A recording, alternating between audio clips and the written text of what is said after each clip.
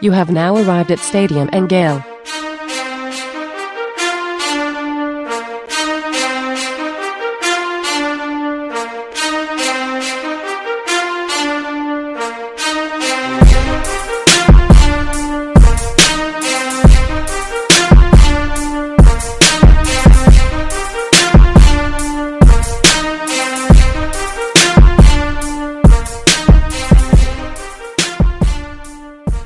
Boys and girls, ladies and gents, welcome to another episode of Stadium and Gale. It's your favorite Uncle Silk. It's Dan. And Delatorre. Same corner, same time. How's it going, fellas? Good. I'm in the Great White North, boys. Drinking Canadian some Tim Hortons coffee. Canadian Dan. Hey, Hey, shout out to the United States and the U.S. dollar. Dan. And the and the currency power. You get like a 25% discount if you're using U.S. American doll hairs up here. So shout out to us. Spent all of your livestock just on that coffee. Yeah. So how was what'd you guys think of the Super Bowl? I thought it was like a snoozer to begin with. Yeah, it was like tough to watch at the beginning, and then CBS got every bit that they paid for. And then some. Only the second Super Bowl game to go into overtime. Shout out to Tommy Townsend. Found a picture of him hugging some random fan who most people probably don't know. Some girl who was just at the game. Shout out, you know what? Taylor Swift, happy for her, whatever. I think it's interesting. Her like best friend is Blake Lively. And you'd have no idea that Blake Lively is like an unbelievably huge actress by the way that they show her box. It's just, hey, this is just Taylor Swift over here. It was like Taylor Swift and like the Make-A-Wish girl. It was like, hey, that's an A-list movie celebrity. That's Ryan Reynolds' wife. That's Mr. Ryan Lively. But shout out to Tommy Townsend. Unbelievable show of punting performance, Nick, but also grabbed an incredibly bad snap, allowed Harrison Butker to get a field goal off. Juwan Taylor, LaMichael Pirine, Kadarius Toney was a healthy scratch, as you can imagine, and then Trey Dean on the other practice squad. So all will end up with Super Bowl rings, just like the NFL scripted it this year. Yeah, man. After Usher, I passed out. Then didn't catch the second half. Woke up to some good memes and a little highlight of what happened in the second half, but definitely missed it. And that was the best part of the game for sure. First half was a snoozer for me, man. I had to go. Whiskey beat me up, bro. What'd you think of Usher? That couldn't have been a more millennial halftime show. We're just sitting there. One of the guys at the party I was at was like, how many hits does Usher really have? I'm like, Usher could play the entire length of the Super Bowl, and it would just be a banger after another banger after another banger. Luda pops up. Great show. Lil Jon, Jermaine Dupri. Seen somebody on Facebook say, it's nice of Usher to let these people play football at his concert. Just went to watch Taylor Swift's boyfriend play football at the Usher concert. Shout out to Taylor Swift going to the Usher concert. No, absolutely. But we got a big show today. A lot of content. Obviously, never a dull week. Never a normal week in Florida Gator football land. We have Spencer Hall. Every day should be Saturday joining us here in just one moment. But before we do that, let's give a shout out to our friends over at Lucy, who is upping the nicotine pouch game with their new breaker pouches, which have a little flavor breaker right there in the middle of that nicotine pouch. So if you are looking for something a little bit different, if you're looking to maybe get something that's a little bit higher in nicotine content than what you can traditionally get at the convenience store, go take a look at Lucy. 4 milligrams, 8 milligrams, 100% pure nicotine and 100% tobacco free. 6 delicious flavors: apple ice, espresso, mint, mango. Bunch of flavors that you can enjoy. So go visit lucy.co/stadium. You'll get 20% off of your order and free shipping. Again, that's lucy.co/stadium. Get you 20% off your first order and always free shipping with a 30-day refund policy. Here's a fine print. Lucy products are only for adults of legal age, and every order is age verified.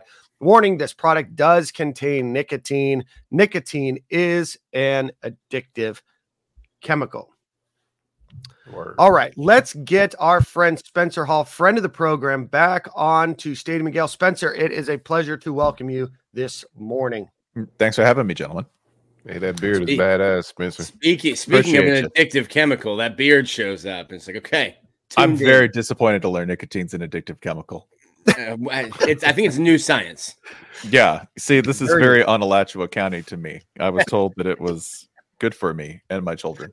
Just an appetite suppressant. It's nicotine, and then you start everything else. PED, performance enhancement drug, for sure. That focuses the mind. Yeah. Well, Spencer, obviously, the Florida Gators, since we last had you on the show, which I think was about 3 years ago, I have done a whole lot of nothing during that time. They fired a head coach. They brought on a new head coach, have gone under 500 for the last 2 seasons. What optimism can you bring to Gator Nation this fine morning? None. Okay. Spencer, it's been great having you here. We'll move on to our next segment. Yeah, it's been good. It's been good. No, we're at that stage where you just kind of look at Billy and go, what do you do? What do you do here? What is that thing that we hang your hat on? I think we can do that with most coaches and say that you do this. Florida's first opponent this year is going to be Miami. And I know what Mario Cristobal does. He recruits. And even Mario knows he shouldn't have anything to do with the rest of the show. And that's fine, because all he wants to do is recruit and text teenagers. That's fine. That's all he does all day long. I can't say that about Billy, because he doesn't recruit like Mario does, and he doesn't do as good a job. And I can't say that he's a great play caller, because it's not. There's no evidence to back that up. It'd be real cool if I could, because it's my team, and I would like to say that, but I can't. And for some reason, he's insistent on calling plays when he's not good at it. I'm not saying he's bad at it. He's mid. He's firmly mid to bad, depending on who's under center. Okay, is this a great organizational mind? I think we've seen from both the snafus at the NIL level to the constant overturn in coaches to the swollen roster of people who work for the program but have no seriously defined jobs, that he's not a great organizational mind either. I think the answer has always been to hire more people. He saw what Nick Saban did at Alabama and said, I just need to put a lot of shirts in the building. Well, there's a lot of shirts in the building and the results suck. So that's where we're at. And on top of all that, on top of going into the season with a lot of questions up and down the roster about who's going to play where and whether the level of talent really has improved. I mean, I know it's improved. Let's give the man credit for that. It's improved. Admittedly, that's coming off of a bottom-out recruiting situation under Mullen, but it's improved. But going into this year, there is the schedule. So on top of all of that, the schedule, not only, usually when we do this, what's the phrase? The schedule does us no favors. That's not accurate. Okay? This is a punishing schedule. It's punitive. It's so bad that, like, when it came out, Greg McElroy, who is not a person long on empathy towards any football program, looked at it and goes, I think this is unfair. That's how I know it's bad. Okay, when neutral to prejudiced observers look at it and go, nah, that's, what did y'all do? Who did you anger? What curse did you invoke? So expectations for this year, set them as low as possible. You might be in a lame duck year. Billy might get fired. It could happen. I could see it happen. On top of all that, I didn't mention this, just in case we had this long bad news. Let's just go ahead and extend it further.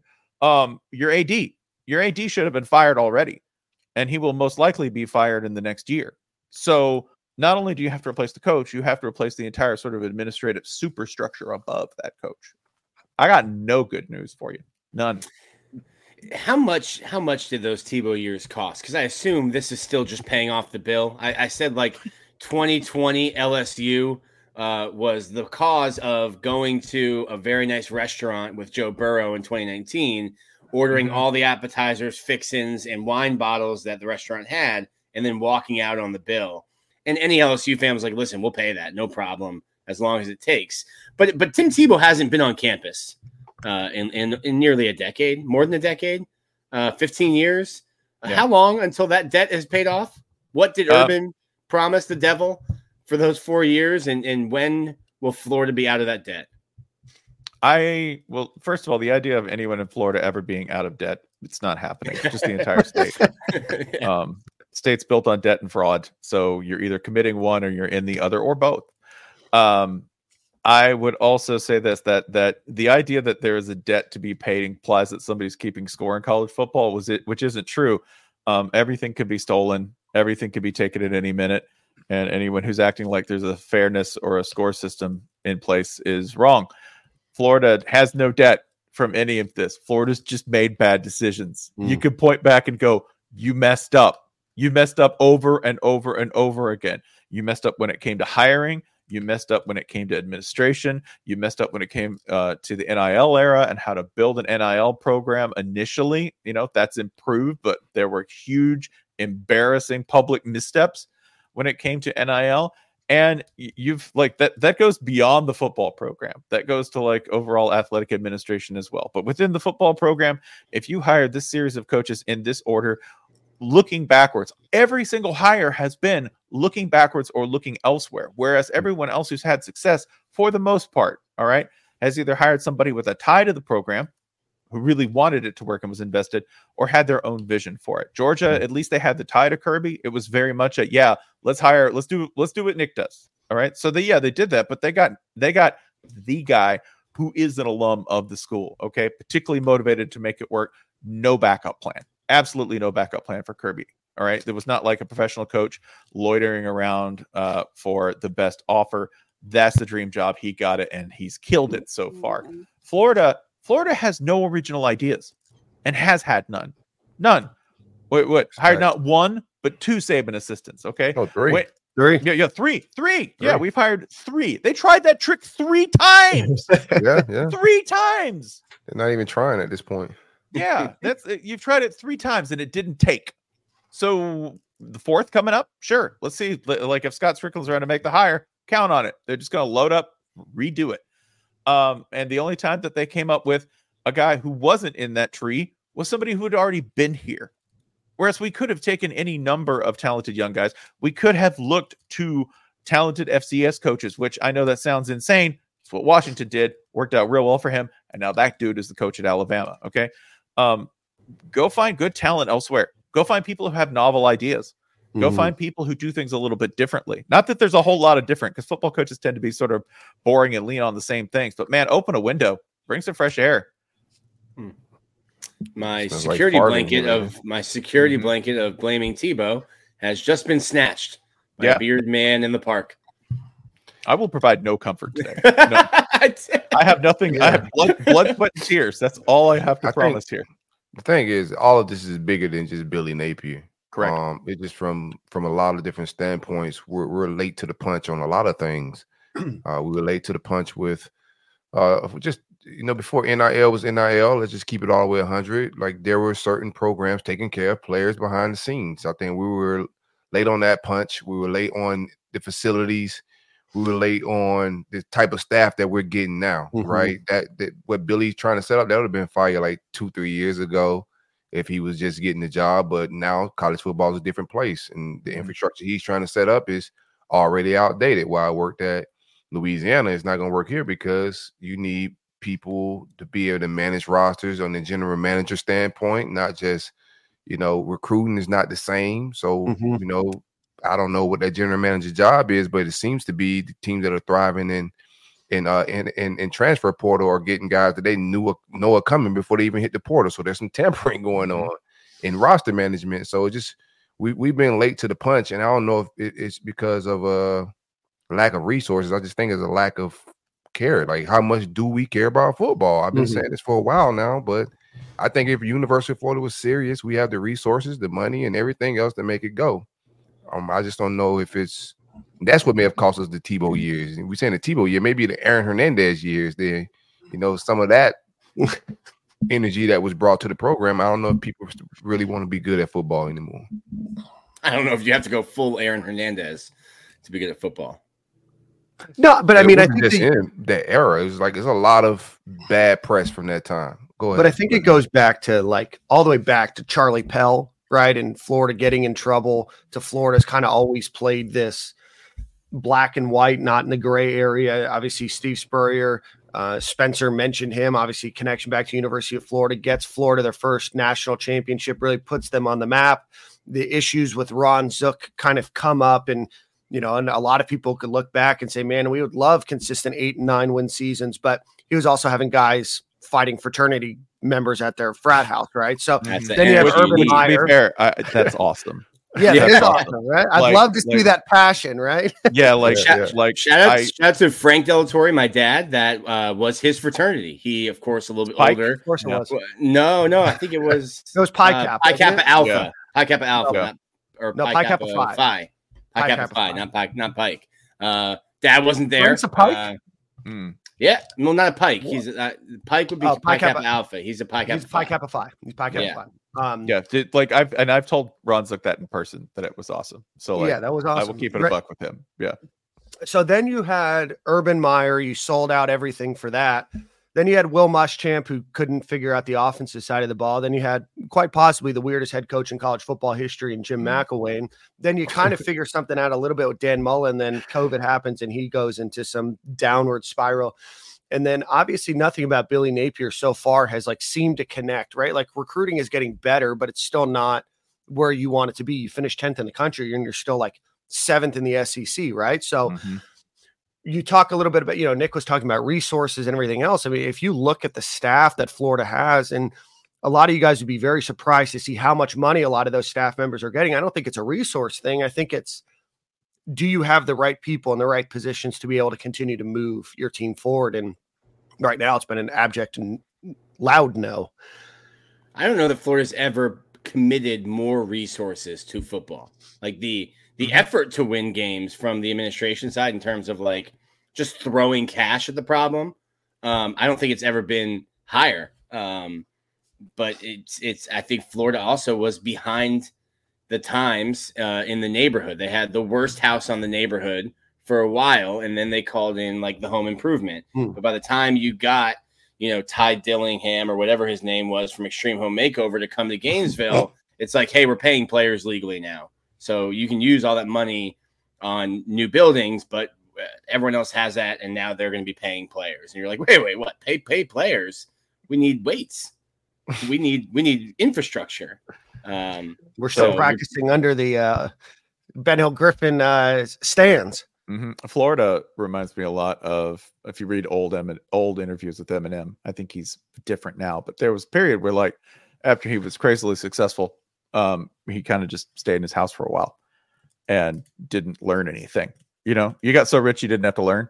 You got so successful, you didn't have to try. So there's this interview and somebody's showing him that you can look at pornography on the internet. And he's like, "Wow, I didn't know that. It's 2012. And so he's like, you can get this on the internet. And he's like, what? That's crazy. And then I can get rid of all these tapes. Yeah. These magazines, these VHSs. Yeah. These cassettes. Yeah. That was Florida, for a long time. And again, I agree. I don't think resources are an issue. Right. I think it's management at this point. And if you want to see proof of concept, I don't know, maybe we'll see it in year 3. Honestly, if you see proof of the Billy Napier concept against this schedule, keep him. Yeah. Keep it. If you see, 9-3 come out of this, oh, buddy, extend it. Could be a playoff team at 9-3 with this schedule. That's right. If that's the case, then go ahead. But unless you are prepared to make a Jim Harbaugh-sized bet on this man, which is, I'm going to win a title in year 9. That's what, again, I don't think people really understand how insane what Michigan did was. They were like, we're going to stay with this man for 9 years until he wins us a national title. We'll stay with them for 6 or 7 before he gets us an outright Big Ten title. That's nuts. That's Jim insane. Harbaugh evolved from Dockers to Lululemon khakis in the time he was given. He had long enough to learn how to wear a new kind of clothing, which this is a podcast of all men here. Yeah. That's a huge step. Dan Mullen's still wearing pleats to this day. That man rides you know what? I think he's on flat fronts now. TV talked him into flat fronts. I can see that. I can see that. You can't wear him. I'd be surprised if he had a bathing suit under his, sitting at the desk in a bathing suit, just ready to pop up in a Celsius and hit the lake. Spencer, what if you're Florida, what's kind of the record, or what do you want to see an improvement out of them to be potentially buying into the Billy Napier experiment here at the University of Florida? God, you have to be better on defense. Yeah. I just you have to have some sort of notion of what you're doing on defense.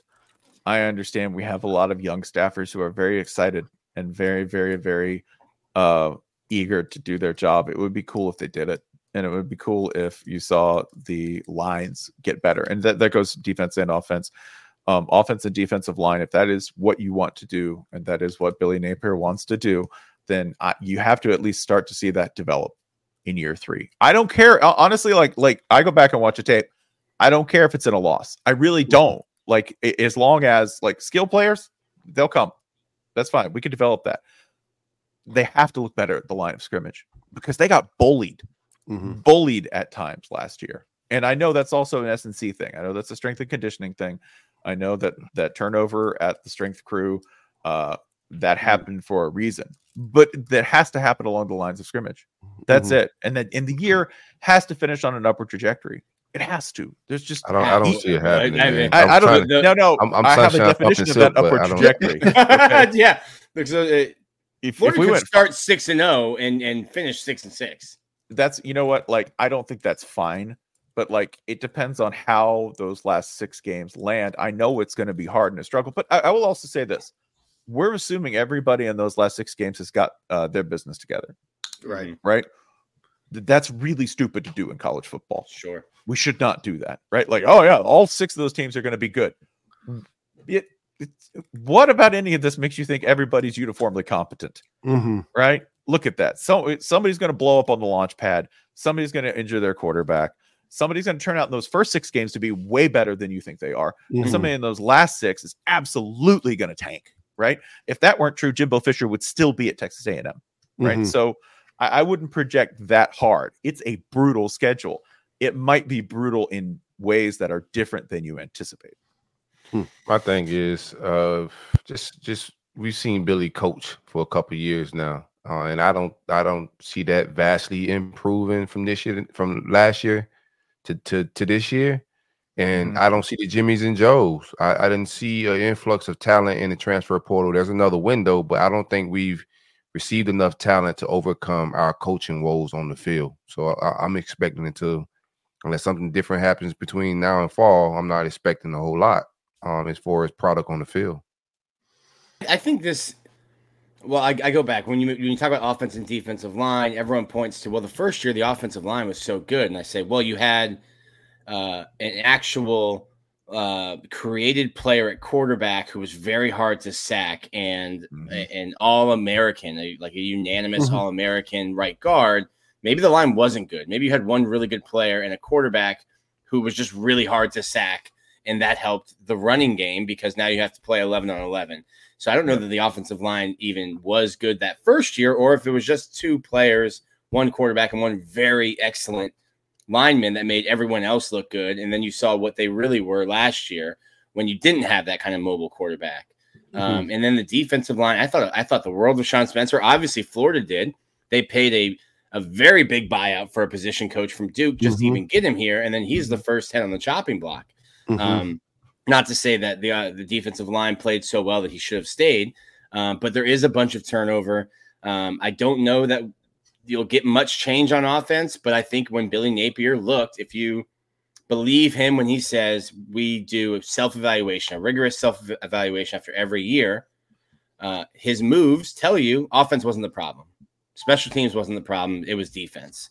He had never fired an assistant coach in 6 years of being a head coach, and he fired 2 defensive coaches after this last season. So I wouldn't expect huge sweeping changes on offense, but I do think you get Graham Mertz back. There's a long history of transfer quarterbacks having a big jump in year 2 of the system after transferring. And I look at the roster and I think, hey, this might be the best collection of talent that Billy Napier's had. But also, the schedule makers with their axe to grind, as you already pointed out, Spencer. So it might be the best roster you have, but I don't know that it might not show in the win-loss record. Might not matter. Might not matter at all. Yeah, I don't even know what the best team in college football, maybe not Georgia, but you take that next 4 through 12. I don't know if any of them you could theoretically say would go better than 9-3, right? Maybe 10-2, but just based on the amount of potential that's on that schedule, right? And Spencer makes a good point. You just don't know, is FSU going to be a top 15 team? They're going to be ranked in the top 15, but we don't know. They lost a lot, right? Ole Miss still has to put things together. There's a lot of programs that have to put things together, but I just don't know, even if you had one of the best rosters in college football, if you could expect to go 9-3 or better. And I think that Florida has huge holes on the offensive line. I don't think that they got better. I think that you have a lot of good young stars, like 4- and 5-star players that still haven't proven that ability, right? Can they make that next jump up? But now Florida's going to be looking for a new strength and conditioning coach because they just had one for 5 weeks and he's like, I'm going to Boston College. So you kind of set things back a little bit more. And now you institute a new strength and conditioning coach. Now you're starting to lose some time here. And what should be your strength and conditioning coach is your most important coach for 60% of the year, right? So Florida has got to figure it out and figure it out quickly because there's a very, very tight leash on Billy Napier. And I don't know. My wind in my sails has been lost. No, I mean, like, there's a chase and we can cut to it. This is a lame duck year. Like, that's it. Like, if you want, like, brass tacks, this is a lame duck year and you need to start thinking about who's next. And you need to go ahead and start writing off the Billy era as we recruited really well, or at least better than the previous guy. I've got the program in a slightly better spot. Certainly got a lot more nameplates in the offices and began to prime the pump for what looks like a decent NIL and administrative foundation. And thank you, on to the next guy. That's it. This is another blown 3 or 4 years. And if you give him another 4, I don't think he's going to be a different coach because, again, not a great enough recruiter to keep, not a great enough play caller to keep, not a good enough manager to keep. Really nice dude, not up to the job. You think Strickland goes first? Yeah, I hope so.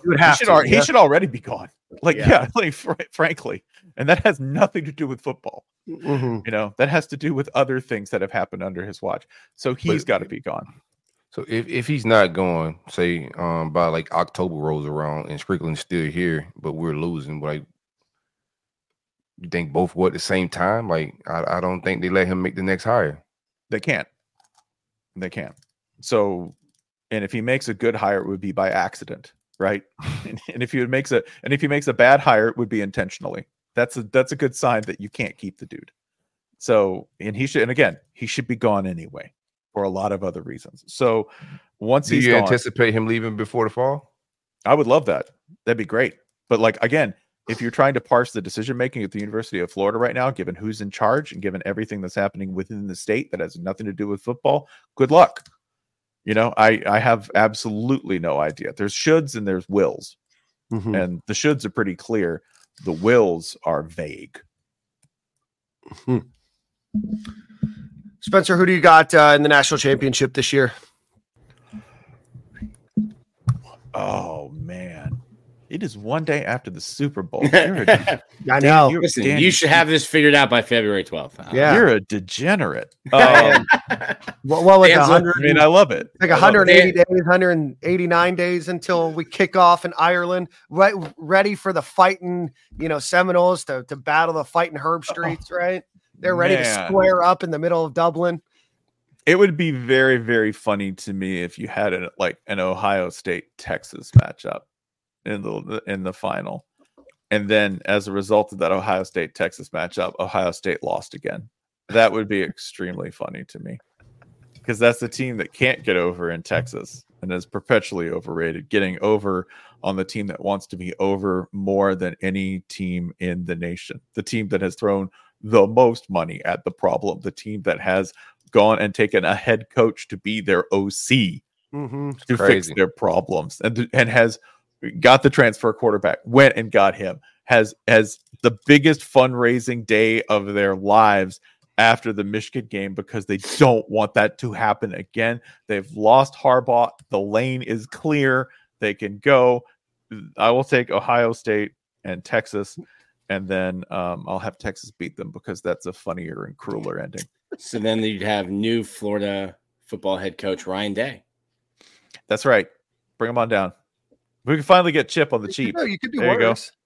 You go. Get Chip on the cheap. Get Chip on the cheap. There you go. Yeah, So we can get another mediocre Ryan recruiter. Day coached at Florida, right? Years ago, eons ago. He could bring Mark Pantoni down with him. Sure. See, bring Mark Pantoni back.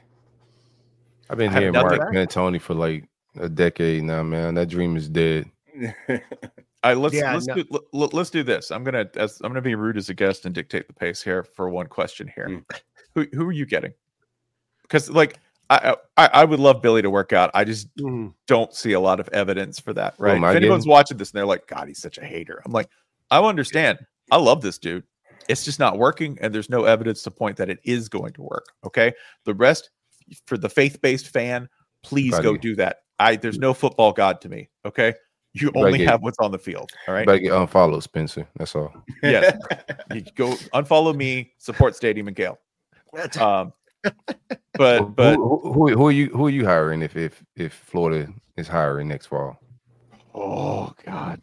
Is it true that Jed Fish interviewed at UCLA like he said days ago? Oh, he said no. I know there was a rumor going around. He said categorically no. Okay. Like I think he would interview at Florida. Come back home.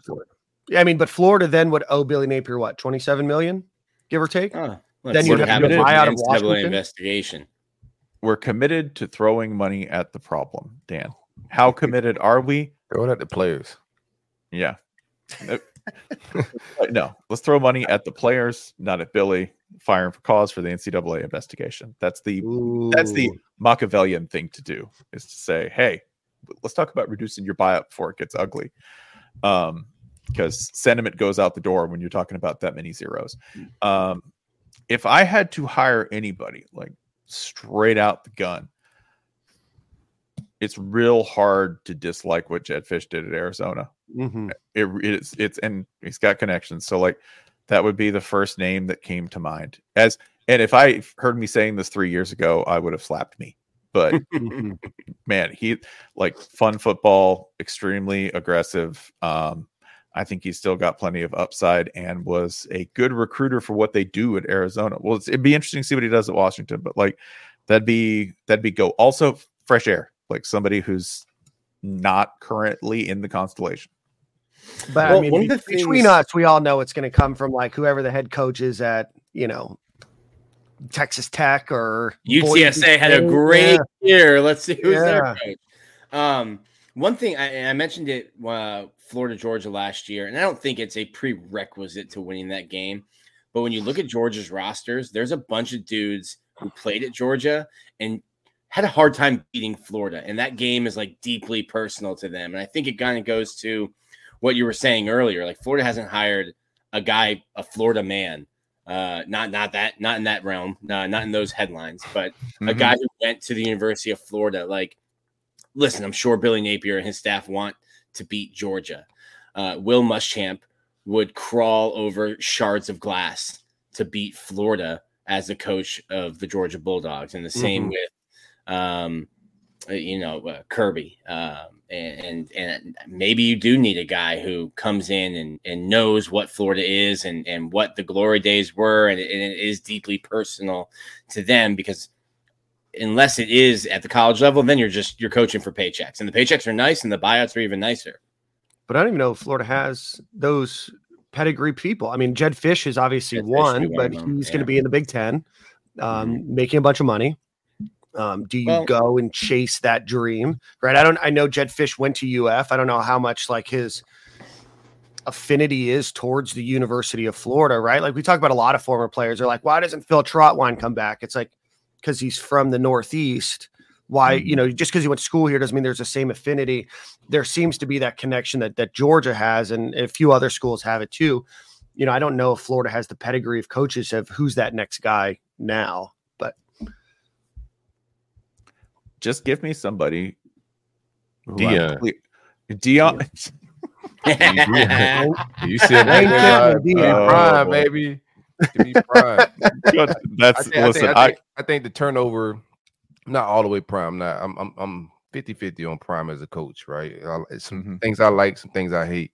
But I think as far as being able to keep players from entering the portal and bouncing and having a mass exodus, I think he's the type of coach to keep a roster intact. He would be good. There's another one that's interesting, and I don't know if he would do it, but he's been very impressive so far. And that's Dan Lanning. And, I mean, that's the guy. That's the guy. That's a contested. We're not poll, going though. to get no damn Lanning. Like now he does go against my rule of like new blood because he's a Saban guy, but he's aggressive, and I like that. I mean, obviously it was Oregon putting it out on purpose, but like when they were playing Colorado and Colorado was being portrayed as the actual Monstars come out of the silver screen and put onto a football field, the stuff he was telling his team in the locker room that, leaks out. I'm watching that and I'm like, that's the dude. That's the guy. Yeah. I would have really liked that. He's petty. Petty is good. I like petty and vengeful. I think that just makes a program better. I think that makes college football better. So I guess those would be my two sort of initial leans. But like by the time the season rolls out and you see who's doing well and who's sort of coming up, I just don't want to do the same thing. Let's just But here's a question. With the way that things are going, the Big Ten, it's not a Power 5, it's a Power 2.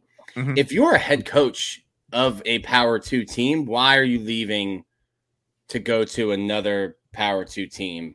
You're in Oregon. You've got that kind of neck of the woods, complete, like maybe even all of California, outside of Los Angeles. Recruiting wise, you've got all of that cut out for you. You're going to be getting Big Ten money. The people over there, you have 4, 7, and 7 and 5 years in a row. They're like, it's been a little tough. We'll get them next year. You come to Florida and you don't have 4, 7, and 5 years in a row at Florida. Like you've got it really good at Oregon. Why? What would Dan Lanning need to leave Oregon? Because he just told Alabama no. Even though I do say you don't want to be the guy that follows the guy. You want to be the guy that followed the guy who followed the guy. So I wouldn't have wanted to follow Nick Saban either. I think he'd be fine following up Billy Napier. I think that's a slightly different constellation than following up Nick Saban. Just comparing, just putting the rosters and the schedules together. And yeah, I'm going to say, I feel comfortable saying that. The actual answer is when you go, well, why would he leave? And I go, I think Washington is a harder job than people think. No, I'm sorry. Oregon. I'm on like 3 hours sleep, y'all. But yeah, I think Oregon is a harder job than people think. And I think the expectations are, a little tougher than you think. Not that you'd be going to a job with any lower expectations. With Oregon, you do. That's when I say it's a contested poll, what I mean is you're going to have to fish him out of there. And he would probably have to have some sort of administrative motivation to leave. It's a low margin poll, right? Jed Fish, probably be a little bit easier. Bit easier. I think Washington is a tougher job. You've seen the floor at Oregon is like 7 wins, right? 7-6 wins. They're that good. They're that deep. They're consistently that good. The floor at Washington is 0. And the floor at Washington is 1. We've seen that pretty recently in their history. Yeah, and I'm curious to see who those next names are because they always pop up out of nowhere. Or it's going to be that one coach that gets hot quickly, right? Billy Napier was kind of a name that people talked about for a while, but took him a little bit. Then he had that one final year at Lafayette where it was time to make that jump. So I've never seen Florida pull a coach from a big program. So until they do that, yes, Urban Meyer came from Utah. Utah is really good in 2004, but Utah is not what Utah is now. Right. So I've never seen Florida go big game hunting in any sport for the most part. Football, basketball, baseball. Kyle Whittingham has been there since Urban left. Man, I've covered 4 coaches. I didn't even cover Urban. I'm on my 4th coach. Kyle Whittingham has been at Utah since Urban left. Dude, everyone's been at Utah. Go look at their staff. Yeah. Go to the site. Go look at their staff. Go look at how long all of them have been there.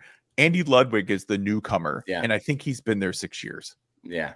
Right. That's it. Like everybody, their strength coach, that was his first job, like his first head strength coach job, all the way back in like 2006, 2005. Like that's quality of life out there. No one leaves. Absolutely no one leaves. You know, their defensive the streets are so wide you can't even cross them. It's just unbelievable streets out there. Why would you, man? You know what? You can go to Park City like after work. Out there. Yeah, the East Coast is trash. Like this is what you have to learn. Yeah, I'm in Vancouver right now. Yeah, that's right. Whistler in a few hours. So let's see. Any final questions, boys? Spencer, we appreciate you spending 40 minutes of time with us this morning. Any final questions? Yeah, just the opening game. I think it's an interesting 3 years for Florida. You just keep getting these really interesting season openers. I wrote a story that came out this morning. It was picking 5 games, and I just kind of got stuck on Miami. Those two coaches are tied because they were both hired the same year. How does the loser of that game sell hope to their fan base? Because I feel like they're both kind of in that same boat where fans are like, I'm looking for a reason to get behind you. Please give me a reason to fully buy in. And then you lose to Kentucky and you lose to Vanderbilt. And you're like, well, I can't. How does the loser of Florida Miami sell hope outside of Florida, winning the rest of their games that year? You hope everyone forgets the game happened. That usually happens in game 1. It's much easier to forget game 1 than it is to forget game 8 or game 10. So that's really the only advantage because it's pretty dire for either team on either side. Someone's leaving this game in a world of hurt. Mm-hmm. And especially if Miami loses it in the manner that Mario Cristobal has lost games, if they come in and Mario Cristobal runs out of timeouts with 3 minutes left and needing to get down the field and badly botches that, then you're having the same nightmare over and over again. That would be bad. Florida, I don't know. We got a whole lot of different ways we can lose it. Maybe we don't score. Maybe we turn it over. Maybe we maybe we allow a long TD. Maybe we miss a couple of field goals. We have a variety of ways to be disappointed. I don't know if that's better or not, but that's how it works. It does seem like the paralysis by analysis bowl. I would go early betting line, take the under. There might be a total of 56 plays run with how quickly these coaches make decisions on the sideline. Yeah, that's okay. Each coach has 30 different analysts up in the booth to help them take the entire play clock to call off tackle. Yeah. It's got to be the hot seat bowl, right? Like whoever loses is now the number one coach on the hot seat, right? Yeah, I don't even know if Mario feels it at this point. He's just kind of used to it. It's kind of Mario's MO, right? I mean, the more I talk about him, the more I admire Mario. And then he's like, I don't know. Sometimes it doesn't work. I don't know. I'm not going to change a lot. Just going to keep recruiting and hiring guys. Let's see how it works. Spencer, before we head out, I got a super chat here from JP. We kind of talked a little bit about this, but what's the floor for Billy? Like, things might work. I know you said it might not be wins and losses. It might be the manner of wins and losses. But for the sake of this question, I would say 8-4. And that is a huge ask against this. But that is based on the previous 2 years. All right. Because I don't know. You could end up at 7-5, and that could feel somewhat accidental. 8-4 would be, we did that on purpose. That's the main thing I want. Let's see. I want to see that you did something on a football field on purpose and with design and executed it. That's it. Have a plan. First Make drive. It clear. Got you. You don't know that they didn't purposely design a play with 10 guys on special teams for a field goal block. Oh, yeah. How about that? Get the basic things right. Like do the thing you talk about. Execute. Go ahead and execute. Do that. So for me, and you've said it's not the numbers, but I miss being good, guys.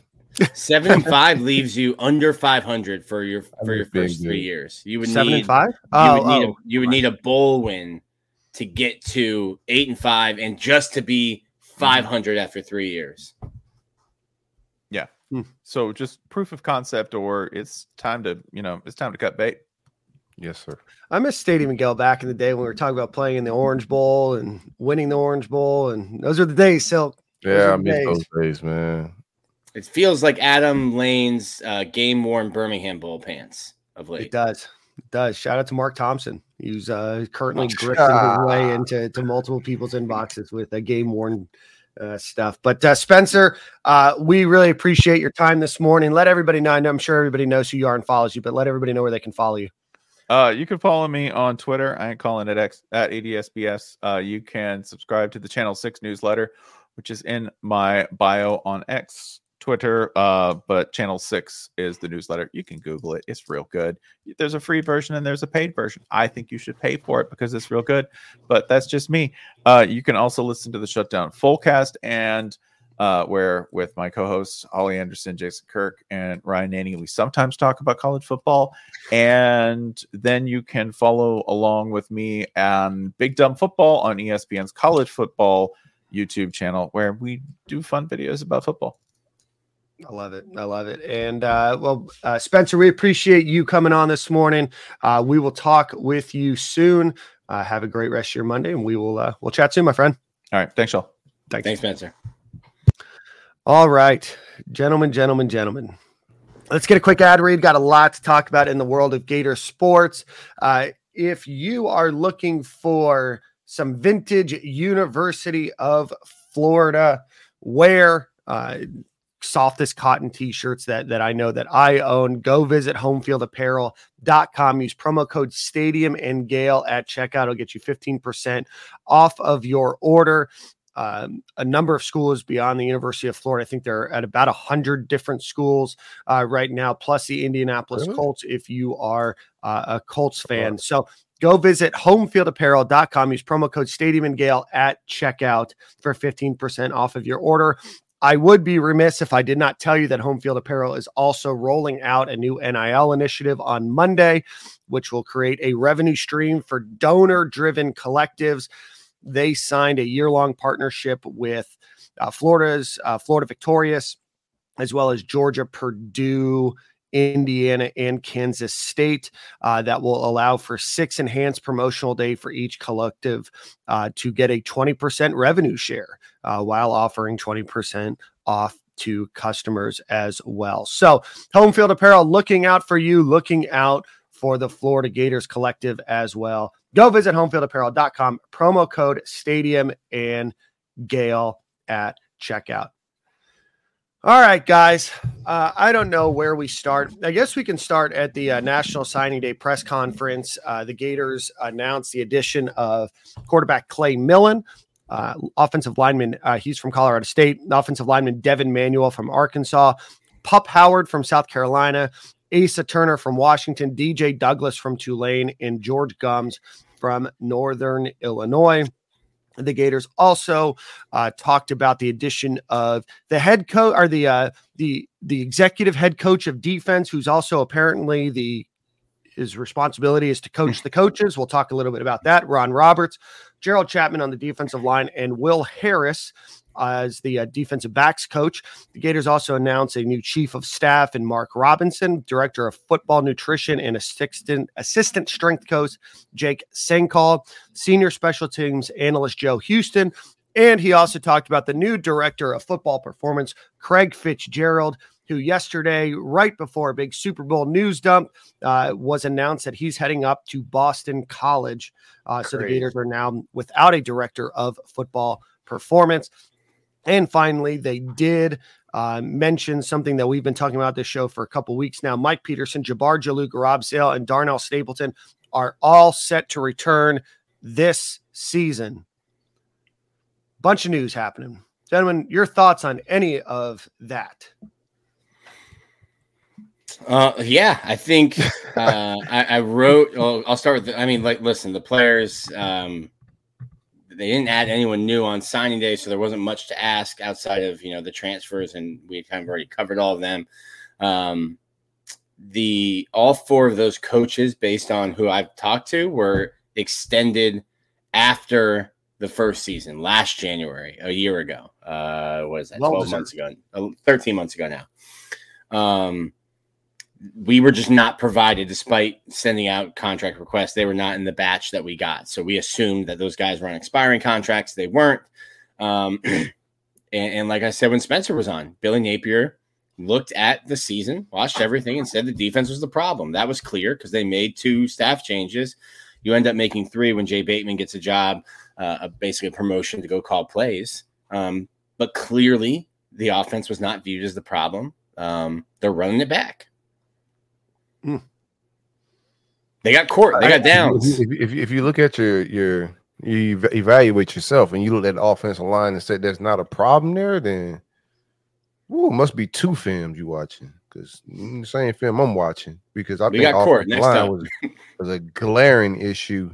And to bring back both guys, like, you got to go win some football games, or like it's gonna get the Boo Birds is gonna be out early. Game 1 is gonna be like quite the show to watch, man. I mean that Miami game is like life support critical. Like I don't know.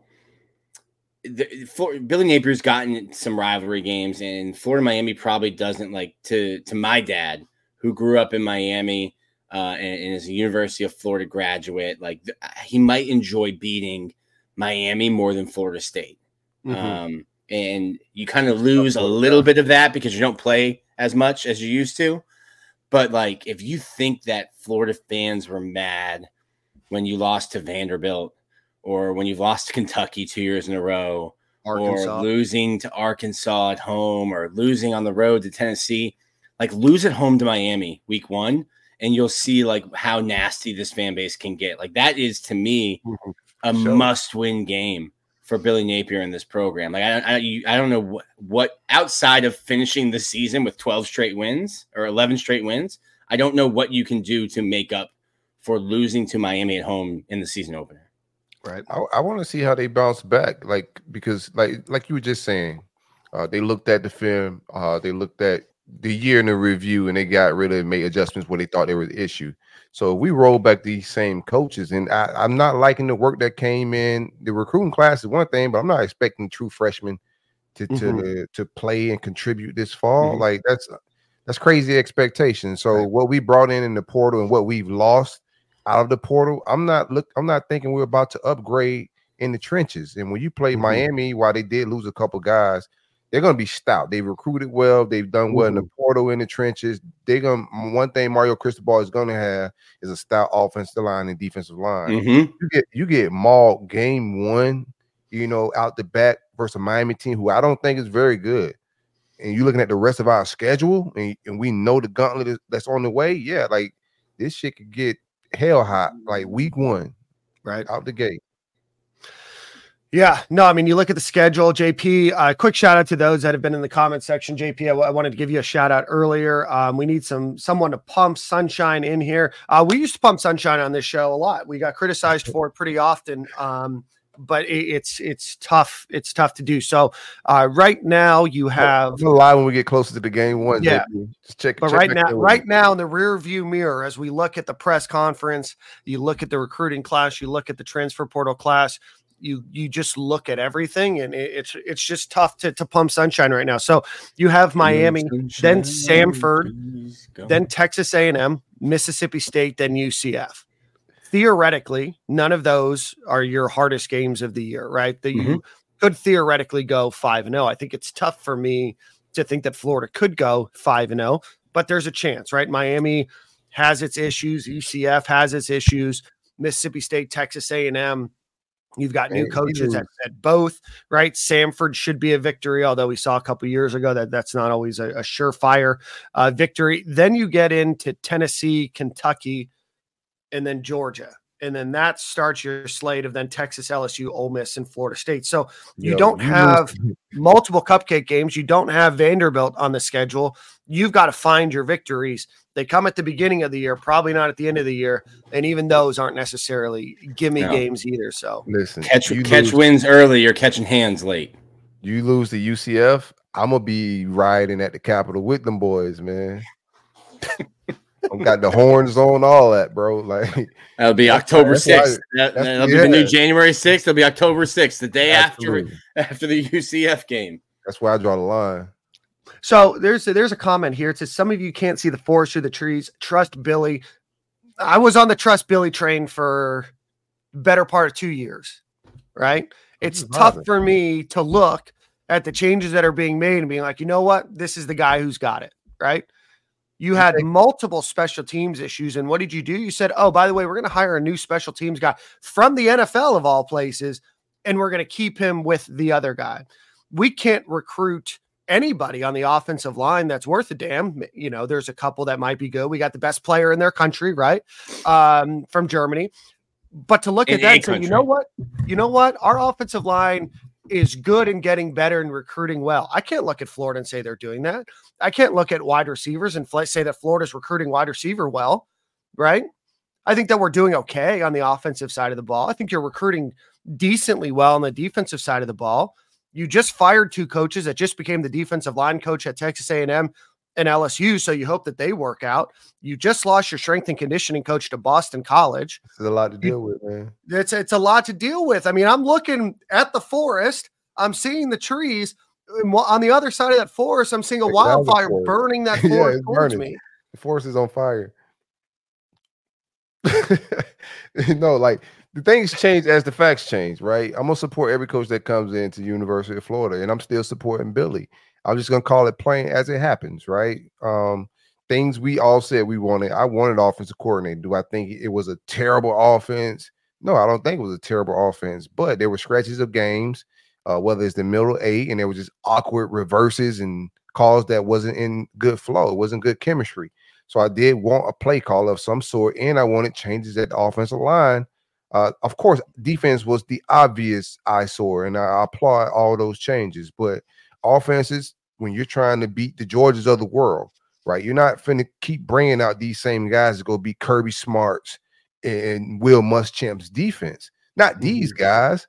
And so I wanted to see some ingenuity and some new sauce come into the offensive room just to give them a shot, you know. And I don't think we brought in no enough changes to make any changes on the field. I hope I'm wrong. I'm gonna be there line every week, you know. That's just what I do, but I don't see it. Yeah, the conditioning was a huge blow. Like, you just can't, like, that is so important when you find out we haven't been doing it right, and you make a change in that department to do it right, and then he gets poached. Mm-hmm. Yeah, like the headline's bad. And I'm trying to enjoy my nachos, man. The Super Bowl's on, man. As I was sorry about that. Super Bowl's on, timing. Yeah, That. bro. God. My bad. As I'm like working it, I'm like, I totally get it. Like, this is Bill O'Brien's guy. And I've said on this show, like, if Urban Meyer comes back and is the head coach of New Mexico State, Mickey Marotti will leave Ohio State and go be the strength and conditioning coach at New Mexico State for Urban Meyer. Those are the relationships that head coaches and strength coaches have. Bill O'Brien and Craig Fitzgerald met when they were both on staff at Maryland. Bill O'Brien takes Craig Fitzgerald with him to Penn State, then takes him to the NFL at Houston. When Bill O'Brien was going to be a head coach, the next time he was going to be a head coach, he was going to take Craig Fitzgerald. The headline sucks. Like, there's no way around it. If you click and read the story, like you look at it and you read, and you're like, okay, I get it. I get that. Like, that's what happens with head coaches and strength coaches. Of course, the headline sucks. Right. Well, it does. And the timing, like you said, Dan, the timing is the worst part of this whole thing, right? Because Florida starts their identity phase this week. Which Billy calls their hardest workout mentally and physically of the offseason. They started this week as your strength coach is lifting suitcases to leave. I mean, I guess you put Jake Sankel in the role until you find somebody else, right? Coach who is very familiar with the identity phase, still in the building, making good money. A coach making good money, still in the building. Oh, yeah, the one that's in charge of, like, motivation. Who might have run this phase 4 or 5 times already. Yeah, so 5 weeks in. So Jake Sankel was with the Washington Commanders for 8 years. I think he was their assistant strength and conditioning coach, if I remember correctly. Trying to find it now, but right now he's the assistant strength and conditioning coach at the University of Florida, as well as team nutritionist. We know that Florida made a move with Kelsey Gomes moving on a few months ago.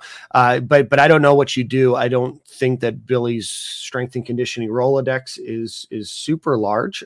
Florida got a little lucky with obviously Bill Belichick departing the Patriots to be able to get his last strength and conditioning coach. So it's an odd time, right? Because everybody's in this time now. I'll do it. Fuck it.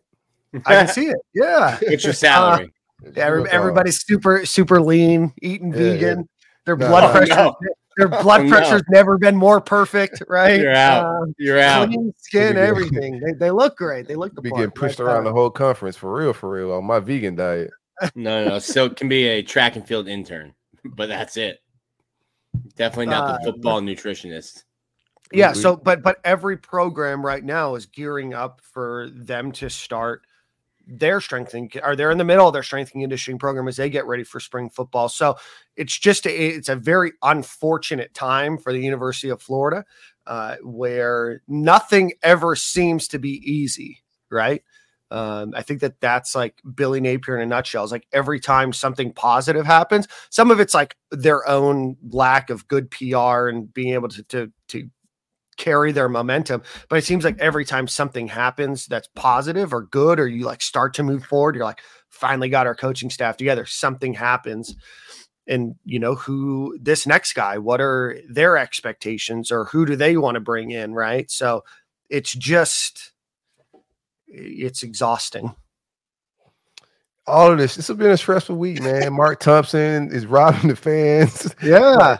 I can't. Billy Napier telling his coaches to unfollow us on Twitter. I mean, it's been a wild week, man. We've lost the forest for the trees. So Oh my God, this is so Nick. How was it like snitching on Mark Thompson?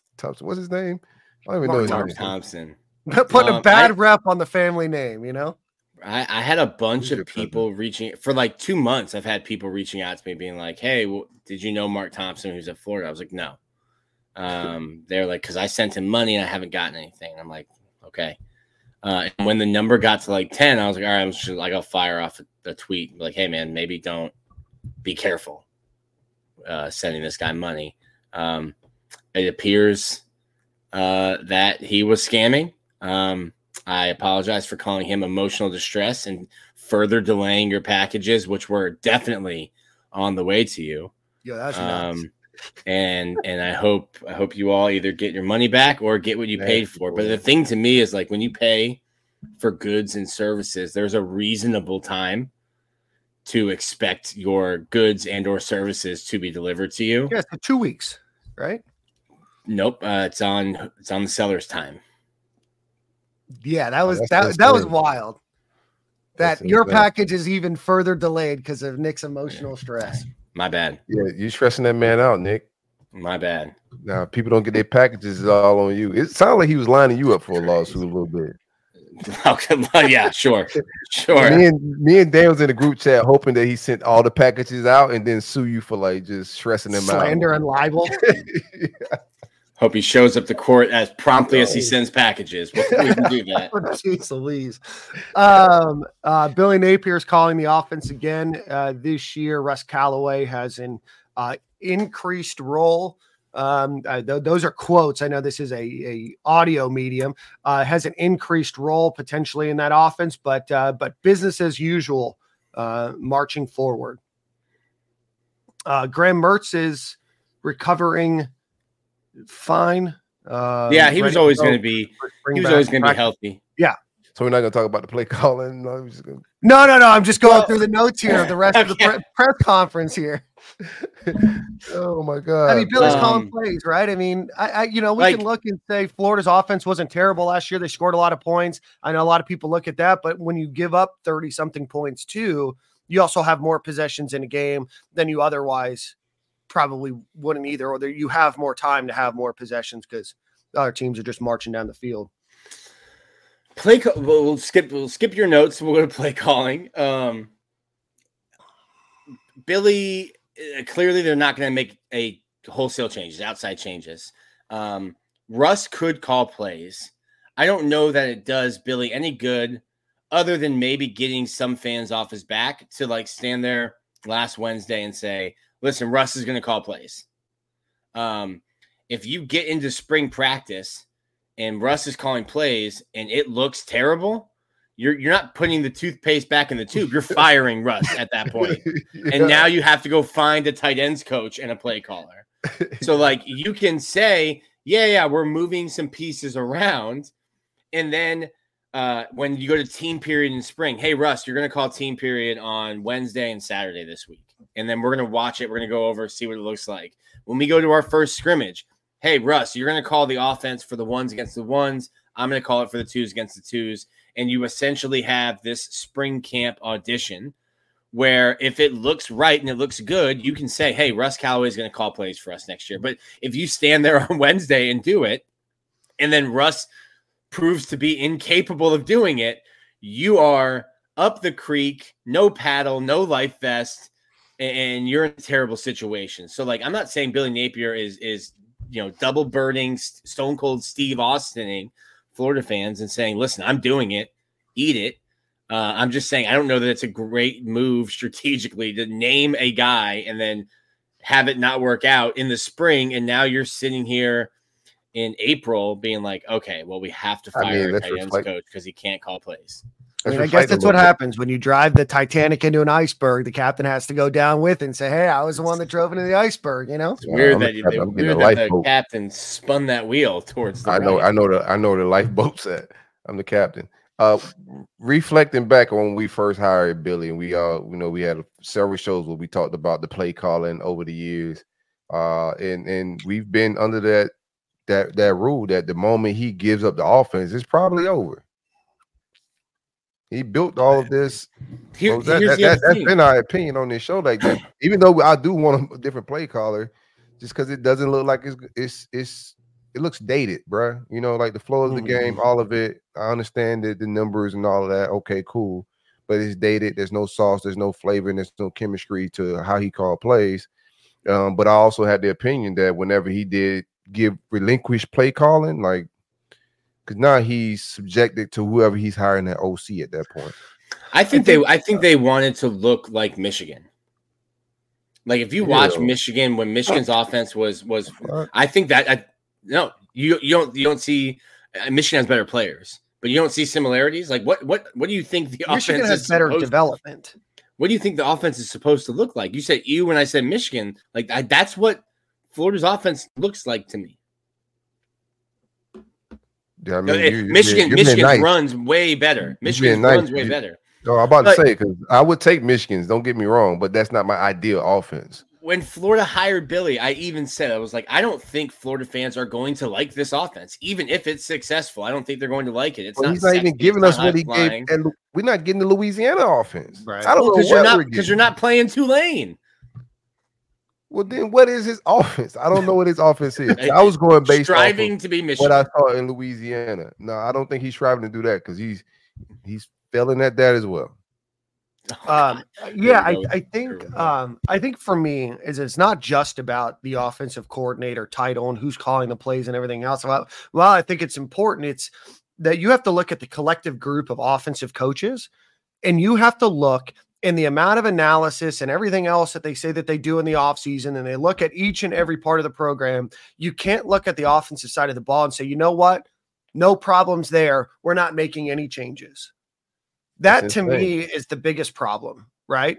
You have two offensive line coaches. Florida's amongst the worst in college football on the offensive line. And you said, nope, these are the two guys we're going to run it back with.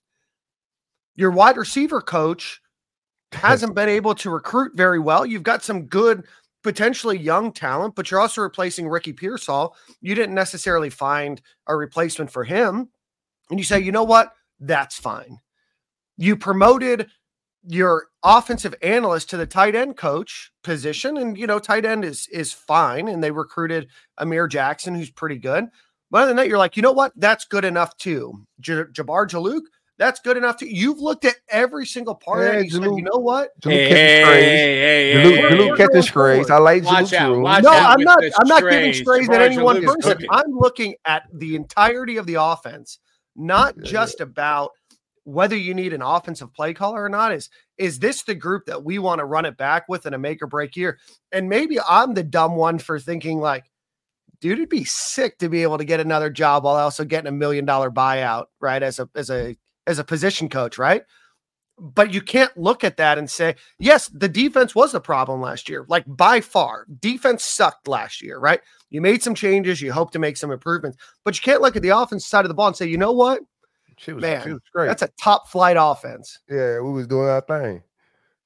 What do you just damn with the chopper in the car? Just how's He's in his Jabbar bag. Jalou catching strays right now? He was like, I had to name every coach, right? Like I'm not going to blame Russ got Howard. two great Not gonna- recruits. Shout out to Yeah. Ryan O'Hara. Jalou Great cost QB his trade, development. man. But Dan was in his 6 foot, 7 foot Wayne bag. He was flowing. Had to get out of the way. I did hear the lighter flick before Dan started. Yeah, he went crazy. Oh, A milli. feeling hot today. Mm. It's cold and rainy here in Vancouver, but I'm feeling hot. So Anything else? you guys think we win the spring game? And lose it. That's how the spring game goes. You know what? There's a thing now. There is a win in the spring game right now. Well, you lost the spring game last year because like Lane Kiffin, you scored what, 17 points, 13? Lane Kiffin's dunking on you on Twitter because the spring game had no offense. Yeah, like what do you do if like spring games are theater? You can create whatever you want as a narrative to come out of your spring game based on the plays you're calling, the rules you're implementing. You can't blitz. You got to play man. If you go out and you have a great offensive performance, you're like, okay, cool. Great new defensive hires. They couldn't stop a nosebleed. If you have another 17-point spring game, like what's your narrative? Win, lose, or draw. No, I'm going to draw it for you. Win, lose, or draw, just make Lagway look like the next Tebow. It is. You can always sell the future. Like win, lose, or draw, you got to make, like Lagway got to go out there and do some Mahomes things, like just flying through there, throwing spirals to the young freshman wide receivers. I'm excited. If it gets ugly in the fall, like, we got Superman next. So you guys just got to be patient because Superman. I'm really excited to see DJ Lagway. I want to take it in a silly note real quick. What number do you think DJ Lagway gets? Montreal, he wore 2 in high school. Montreal wears 2. Spoke with someone. DJ has not asked Montreal for number 2, but Kanan Daniels has. You put DJ number 1. Kanan Daniels asked Montreal Johnson for the number 2. Man. Yeah, that's a bold request. Nah, I don't think it's going to happen. Listen, buddy, NIL money's funny. Like if I'm Montreal, I'm trying to find out how much DJ's making and be like, hey man, I saw you got that DL2 NIL merch all lined up. It'd be a shame to have to like leave it on the shelves for a year. Let's talk numbers. Let's see. I gotta look. Oh man, they took all the numbers off of the roster here. So that happens in the spring. Do they have a number 7 on offense? That was Trevor Etienne. Believe that number is wide open. Run it back with a Warfel number. Does he go something different? I mean, Florida's done pretty well at 15. I like 11. Well at 7. I like 11. 11 Spurrier. And sticks. And Kyle, I'm right? going number 7. Number 7. What do you got, Nick? I like 1. Do you think you get DJ Lagway 1? You don't think maybe Eugene Wilson gets 1? Yeah, no, I think there was some talk about that. Billy Napier hates like this number talk. Like hates it doesn't think, of course he does. It's like doesn't think it's a big deal. And like I said to somebody, I was like, why did Graham Mertz pick 15? And then Graham told us, like, oh, they just gave it to me. And I'm like, you stop giving quarterbacks 15. DJ Lagway's going to get number 19. Let the Luchez Purefoys of the world wear 15. Stop giving it to quarterbacks. 19. Shout out Johnny Townsend. Put DJ Lagway in another Legends number. Yeah, AR had to trade with Kamori Gamble because Kamori Gamble went from 88 to 15, and then AR was like, hey, I want to do this whole AR-15 branding, traded jerseys, and then AR was like, what if we just stopped? Take it off your players. Gamble, give me that damn jersey, man. You know what I mean? Why are we negotiating this? Man, give me the damn jersey, man. He's got the thread cutters already ready to take the nameplate off the back. Say, what are you doing? Kamori's negotiating, and all of a sudden his jersey just says Richardson on the back. You're like, wait, what that's it, bro. Like, we what got are we talking about here? Know your road, jabroni. Danny Werfel's Washington Redskins number was 17. No. I don't know if I see that. That jersey still smells like Skyler Morningweg. Don't put that on DJ. Got number 1 here. Hey, Morningweg was a gangster, bro. He was. Morningweg was a gangster. Caleb says 7. Harrison Sanchez says 7. Eric Buholt says 12. No relation to Buholt High School. Number 8. So I'd have to look at the roster. They took all the numbers down. They've got the. But I think number 7 works. You can go and look at. But last year, but you have numbers flipping around and everything else. So I think Trey Wilson will end up in 1. 7 would be cool. A cool number. Shout out to Willie Goat. Yeah. Danny Werfel. Doug Johnson was 7. No idea. Yeah, I think so. Doug Johnson, Gators. We're doing a bit of a. No, he was 12. 12. Jesse Palmer was what, 9? Yeah. Peak Shea Matthews was 9? No, Jesse Palmer was 7. I'm sorry. Yeah, Jesse Palmer was 7. I knew somebody had Let's not give him 7 then. Johnson was 12. Yeah. That's not. So, oh, shit. Damn, I spilled water, bro. Oh, man. I remember my first podcast. Let's see. What else are we talking about? Gators get a big win over Auburn. Just an absolute drudging of Auburn basketball. Auburn has not won at Gainesville since Bill Clinton was president. So continuing that march forward. Some other Gator news. There's one highlight that I do want to give her flowers for. Let's see. Sorry, I only have a last name here. While I pull this up, Olivia Miller. She is a left-handed freshman pitcher for the University of Florida. She is the first true freshman to ever throw a perfect game in a 16-0 win over Bethune-Cookman. So just wanted to give her in Black History Month. That's crazy.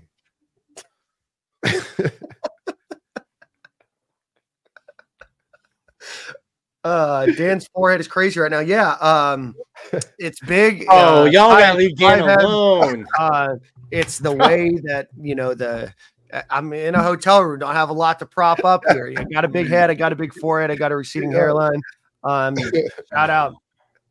Oh my God, bro! And then number 22 is also an option for DJ Lagway. Don't know if I see a quarterback wearing 22, but. Shout out Doug Flutie. Stranger things have happened. Oh man, the forehead's nuts. I have no choice. I was born with it. I don't know what to tell you guys. Strength coach list. We don't have a hot board of potential strength and conditioning coaches. Nick, I'm sure you and Zach will pound the pavement for that. Nah, bro, I'm good. This show has been crazy, man. This is nuts. All right, let me get a final ad read here. Go visit our friends over at Alumni Hall.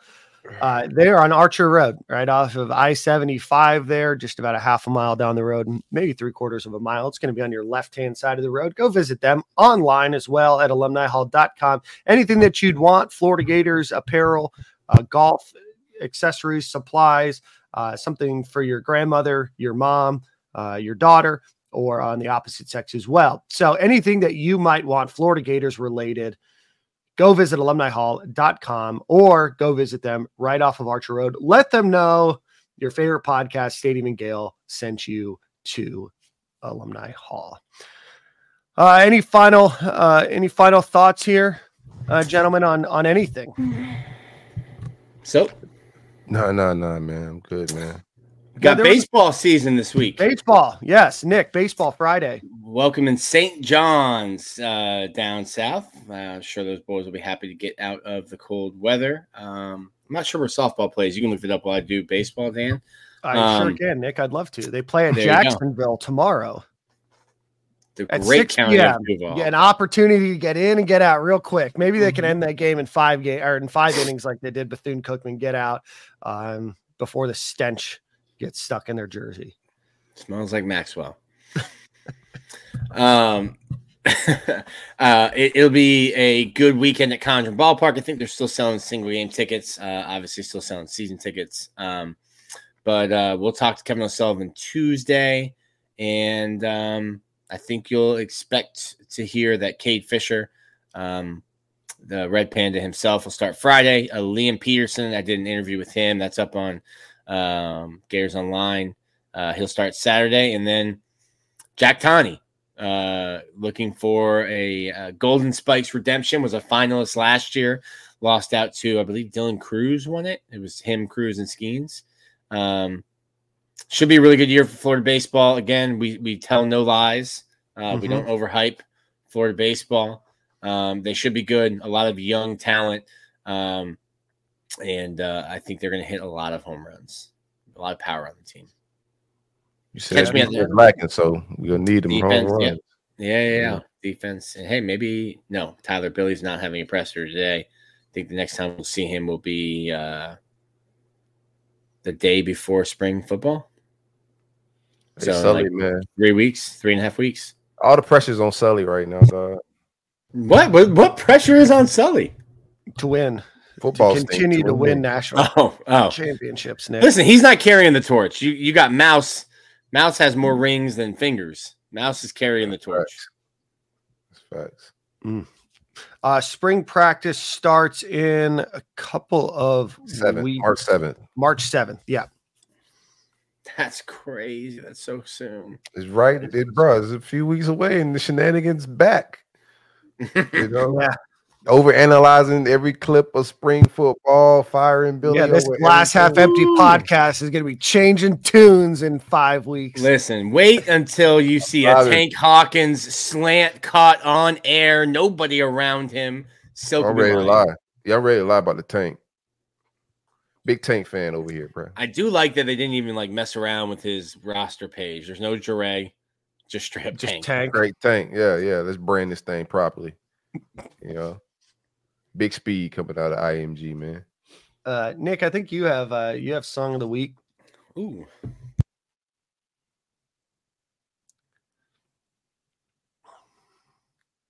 Some dead air here. So we appreciate everybody for watching. While Nick pulls it up, pulls up the sign that he wants. If you are watching on YouTube, please hit the subscribe button. Please hit the like button. Please share with your friends and family.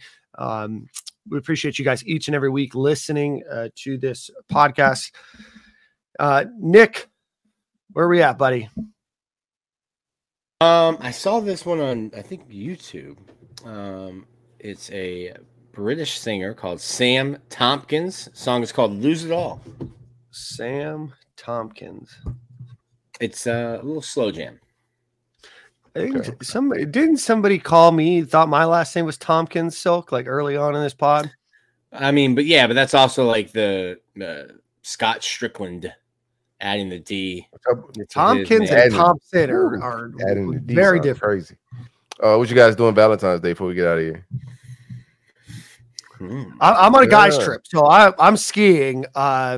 So Brooke and I celebrated on Friday. Nice. Took care of her. We had a really nice dinner, and then we went out to a couple of different bars afterwards. But yeah, no, I had to get approval a few months ago for this trip, but it was the only this time. This episode of Stadium Gale sponsored by Blue Chew. Oh man, no, like Valentine's present. I'm a nice guy, So, no, I'm far too young for that anyway, Nick. Come on. But for real, Blue Chew, we are here and we will take your money. 100%. Bella Brava in Midtown Tampa, good spot. There's one in St. Pete. We went to a place called Tori Bar, which is a Japanese fusion kind of small plates type of restaurant. Then we went to a place called Hotel Bar. Then we went to 511, which is like a little nightclub bar. Going on a bender for your Valentine's Day. Going on a bender. True, Dan. Tompkins fashion into Valentine's Day. Romance. I mean, it's a joint decisions along the way. You know what I mean? Like, hey, let's start at this restaurant. We drove down to Miami, went to Club Hotel Space, went to 11. It was just a casual Valentine's Day, the two of us. We didn't go like 5, 11, and 11. The nightclub in Miami are very, very different. You know what I mean? There was a DJ in town from Miami, so that was fun. I'm still figuring it out. We went to Embers last Friday with another couple. Because that was a special Valentine's for you. Just a nice little. Sorry, hey, Dan, we didn't. New restaurant in Gainesville. Get out of here. Sorry, we didn't go to Steve Aoki for Valentine's Day. I didn't listen to Steve Aoki. Well, maybe there's a Steve Aoki song in there. Who knows? And then we spent Saturday celebrating the dog's birthday. Went out to Dog Bar. Yeah, I mean, we had a great time. Dog Bar? There's a bar with dogs and vibes. Yeah, you can bring your dog, and they have a bunch of different areas for the dogs to play, and you can get beer and taking the dog on the bender is crazy. You know, animals take after their owners. You know what I mean? Oh no! Oh my god, man! All right, we gotta get out of here. All right, boys. Same corner, same time next week. Appreciate you guys all for listening. Thanks for the super chats. Thanks for the likes. We will see you guys next week.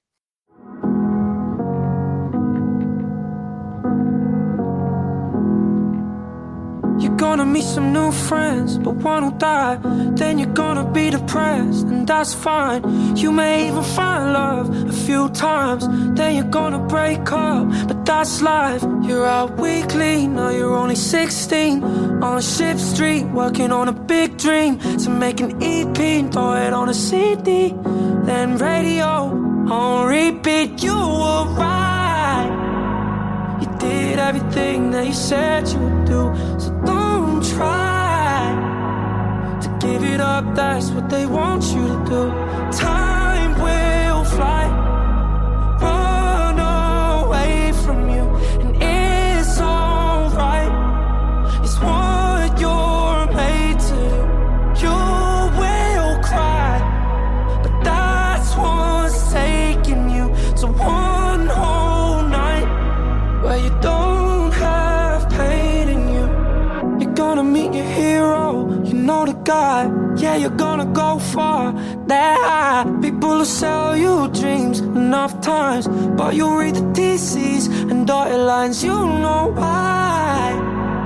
You're playing those strings in the morning till the late night.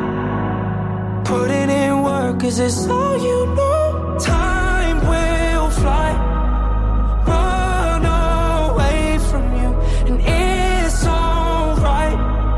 It's what you're made to do. You will cry, but that's what's taking you to one whole night where you don't have pain in you.